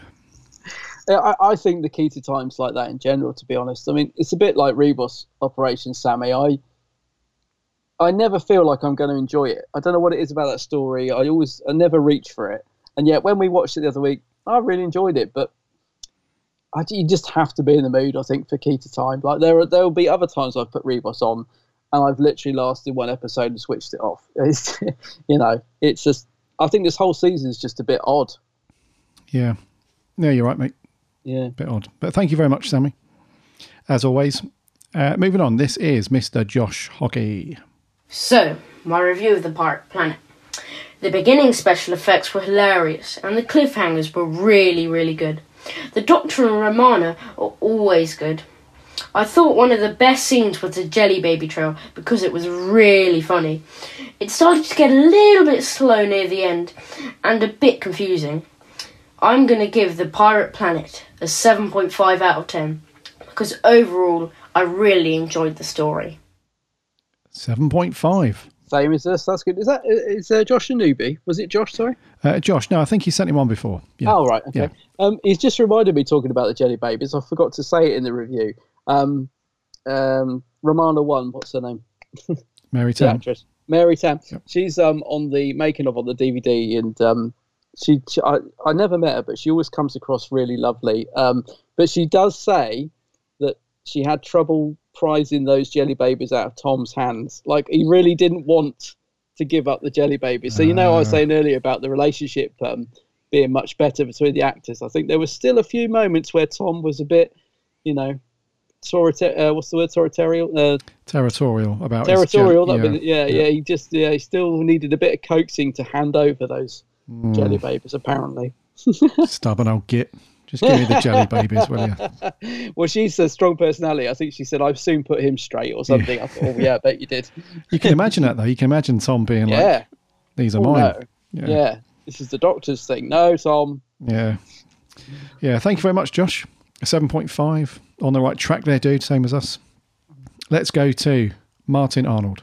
I don't know what to say about The Pirate Planet, because it's an episode that just breaks me. It's just so bonkers. It's the most insane storyline. The captain is just crazy. It's great, but it's just hard work. Tom is, at this point, he does start to get a little bit irritating, because you kind of see where it's going. It's the Doctor says something and then gets put in his place by Romana, and their chemistry is great. And I do really like Mary Tam's take on the character. They're a great double act, but Tom needs to be reeled in a bit. Bless him. We love him dearly, but okay. The captain is fantastic, Mr. Fibuli. It's this sort of simpering second in command. It's just bonkers and wonderful, but it wears me out every time I watch it. So for that reason, perhaps unfairly, I'm going to give it 7 moons of madness out of 10. Cheery bye. It certainly is bonkers. I'll agree with you there. It is bonkers. It is, yeah. And 7's not a bad score, Martin. It's pretty good. No, not bad. Yeah, thank you very much, mate. Moving on, this is Joe Turner. Hello, Gary and Adam at the Big Blue Box podcast. Joe Turner here. Wow, I thoroughly enjoyed The Pirate Planet. I love this idea of a planet engulfing other planets and mining its best resources to keep its inhabitants prosperous and wealthy. I think Douglas Adams produced a unique yet original script. Again, I love Tom in this episode. I think his banter with Romana is just great. And that scene between him and the pirate captain, when he discovers his trophy cabinet, so to speak, for all these planets, and he just is enraged with him. is just beautiful. I thought Tom really, really gave a great performance in that one scene. He really connected with his anchor. Finally, I have to say one of my favourite scenes is K9 chasing that robot parrot. Go on, K9. That was just brilliant. I love that. And yeah, I thought it was a great episode. I give it 9 out of 10. Thank you. A 9. A 9 out of 10. Crikey. Strong score. Actually, that's just reminded me, there was something else I forgot to say in the review, actually, that I really wanted to say, and that is, as much as I love Tom, and he is on great form in this story, I very rarely notice Tom fluffing his lines. And I don't know if you noticed this, but he did it a couple of times in this story. He did. And that's quite unusual, I think, for Tom. I've never noticed him really, like, they just carry on the scene. So there's one bit where he says the line and he's sort of forgotten it for a split second, so he just says it again and carries on. And I thought, yeah, he is on great form, don't get me wrong, but I very rarely see Tom fluff his lines and then leave it in. But there's a couple of bits in this where he does that. There is, yeah. There's a scene where he's talking to Romana and in the TARDIS. Yes, that's that. Yeah, and there's another one later on. Yeah, I didn't... There's a bit with the pirate captain, I think, where you just see his thread of thought just goes for a split second, and he sort of loses his thread, and then he's straight back on it. But yeah, I don't often see that from Tom. Yeah, that's right. Yeah, because it's that scene when they're having that where he shouts, they raise their voices quite a lot, and yeah, you do feel like what's going on. Maybe a time thing. I don't know. Maybe, yeah. Last up on the audio reviews, this is the ever entertaining Mr. Seb Lane. Hello, Gary and Adam. I hope you are both well. Now, this week we're back on the Pirate Planet, the second story in the Key to Time season. Now, this story is very, very wacky. I think it is the most fun out of all 6 stories. We have robot parrots and a maniac pirate. It's very good that K9 got things to do too, and as per usual, Romana is terrific. It is a very entertaining story, and one that I can put on whenever I am feeling down or sad, or just I want cheering up. This is an excellent story in my opinion, and it has grown on me since the first viewing. I therefore would give it a 7.5 out of 10. Bye for now. A 7.5, eh? A 7.5 from Tom Baker. I mean, Seb Lane. Thank you, Tom. Yes. 7 point something seems to be the average so far. Yeah. So thank you very much, Tom. I mean, Seb, and all the other audio reviewers. Very much appreciated, as always. Let's move on to the other socials. Over on Twitter, we had a few there. Caitlin Dalek 100 said, Mr. Fibuli, yes, the Pirate Planet. My fave story from the Key to Time. Both the Doctor and Romana stand out here, which is fantastic. Nice to see K9 getting a lot to do here, as it makes him quite memorable. The twist at the end was simply awesome. Fantastic. 9 out of 10. 9, okay. The guys over at the Lost on Gallifrey podcast says, so much fun. Flying cars, zoomy escalators, robot parrots, crazy pirates. Mr. Fibuli, Adam's impression of this rivals your Sill, Gary. Who said that? The Lost on Gallifrey podcast. I'm not sure which one of those guys runs the channel, but it's one of those dudes. A cracking piece of fun, as is most of the Key to Time, an 8 out of 10. 8? Oh. Yeah. John Griffiths says, awful. A species able to cover planets in order to extract all minerals, yet only able to make laser guns with the accuracy of fairground pellet guns. Guards who fall twice for a jelly baby trail. Stupid killer parrot. Inability to speak quietly. Tedious country romps. 2 out of 10. Oh dear. John. I must admit, the second time they did the jelly baby thing, I did think, yeah, you've done that gag. I don't think that should have been done twice, but there you go. Do you know what, dude? The second time that they did it, I thought it was just a repeat in the first scene. Yeah, I know what you mean. Yeah. It wasn't until I saw a different trail of jelly babies on the ground. I thought, it's different, but I thought, are they just replaying the same bit from anyways? Yeah. A bit of padding. Yeah, I meant to say that earlier. There's another little bit of padding, I thought. I was like, come on, Dougie, you've done this. Yeah, fell for it. Yeah. Edward Giluli says, an enjoyable adventure with a memorable villain. All the cast are good, with the robot parrot being the highlight of 7 out of 10. And lastly on Twitter, Brian Chapman says, an enjoyable story. Tam and Tom made a great duo. I detect parts of this storyline in the inferior tale, The Battle of Ranskor Av Kolos. It might have been a bit of a... Actually. Chibber's ripping off as well. What's that blimmin' parrot called? He does mention it once. You go and find that out. 7.5 out of 10. Over on Facebook, we had a few over there. Jordan Shortman says, which is one of our writers, go and check out his stuff over on the website. He says, one of the only few stories I would say were a true atrocity. The script is terrible. The dialogue excruciatingly brought to life by some of the worst acting I've ever seen. Throw in some dodgy special effects, one of the most OTT performances from the pirate captain, and the less said about the poxy parrot, the better. What? Even the performances from Tom Baker and Mary Tam can't save this one for me. Crikey, Jordan. Jordan, you surprised me. I'm surprised by that as well. I thought Jordan would be all over this one. Yeah. Blimey, doesn't even give it a score. Not even worthy of a score. Bloody hell. Blimey. Yeah. Gordon Hudson, short and sweet, just says, I wasn't convinced by this season at the time it was first broadcast. It seemed contrived and Tom seemed different. He is quite different. He is different, yeah. Charlie Turner, the absolute worst one in the season. Really? Yeah, the pirate captain is my thoughts on actor Brian Blessed, a too over-the-top person sounding like a clown that's in a badly performed circus act.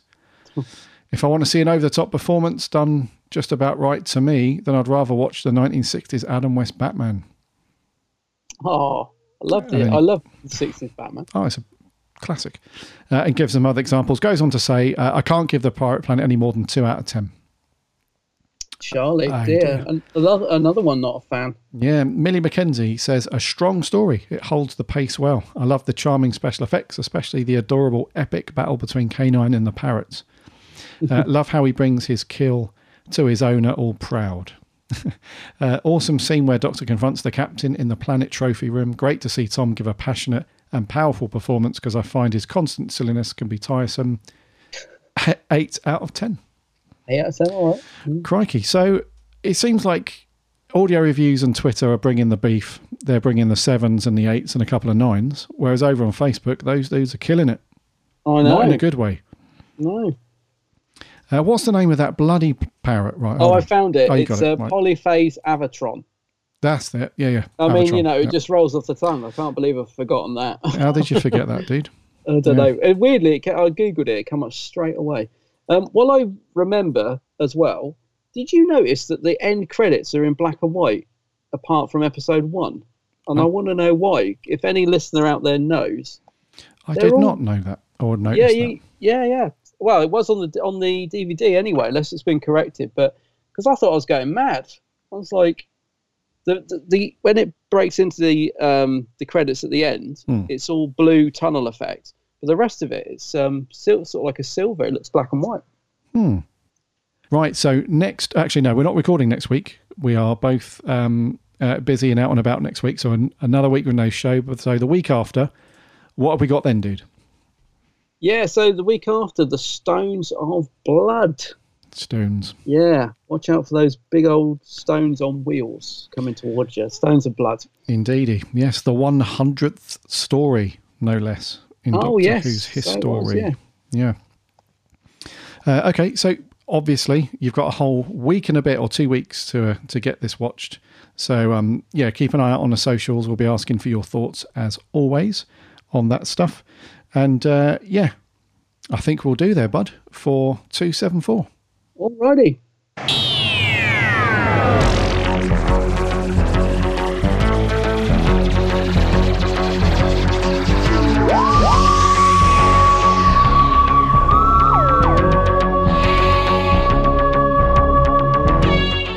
Thank you so much for coming back for another week of the Big Blue Box podcast. It's been great to have you all here as always. Thank you so much to all of our subscribers and people sending audio reviews and all that stuff. Very, very appreciate the fact that you take the time out to listen to the show. Any newcomers that have jumped onto the TARDIS, waving, welcome. Any long-time listeners, welcome back. It's great to have you as always. Remember to subscribe to our show on whatever podcast app you get your podcasts on. Just do a search of the Big Blue Box Podcast, or head over to the website bigblueboxpodcast.co.uk. There are links off to go and subscribe to the various podcast apps. And if you've got a minute to leave a review and a rating, that would be awesome, because as I mentioned earlier, that helps us loads and loads. We'd love you lots and lots for that. We're on the socials too, Instagram, Twitter and the Facebook. There are links on the website to that. Go and interact with us over there. We chat plenty of Doctor Who throughout the week. Be great to chat to you over there. And we also have a free Discord server too. So come and hang out with some other Who fans and chat Doctor Who. Chat about the show, chat about merch, classic Who, modern Who, Big Finish, events that are coming up, all that stuff. We chat about all that over there. And also head over to my co-host's channel over on YouTube. I'm getting tired of mentioning it, to be honest. Go and have a look at the Geeks Handbag, my YouTube channel, full of lots of vids. I jest, of course. I never tire of saying it. Yeah, go and check it out. The Geeks Handbag on YouTube. I should do a new unboxing, shouldn't I? A new blind box one, but I've already opened them, so too late. Yeah, I hope you'll put some gloves on though. Absolutely. Of course. Yep. So go and check out Adam's channel. Go and get a cold drink or a cup of tea, depending on the weather. Settle in and go and check out all that stuff. Adam's on the socials too, under the same name on Instagram, Twitter and Facebook. So same rules apply. Go and like, go and follow, go and interact and chat and all that jazz. Not next week, but the week after. We're on to the Stones of Blood, part 3 of the Key to Time. Let's go and see what the old pesky rituals and whatnot, and what's the name, Kaliach, see what she's got to say about all that. Yes. Until then though, take care, and my name's Gary. My name's Adam. And remember, Elodie.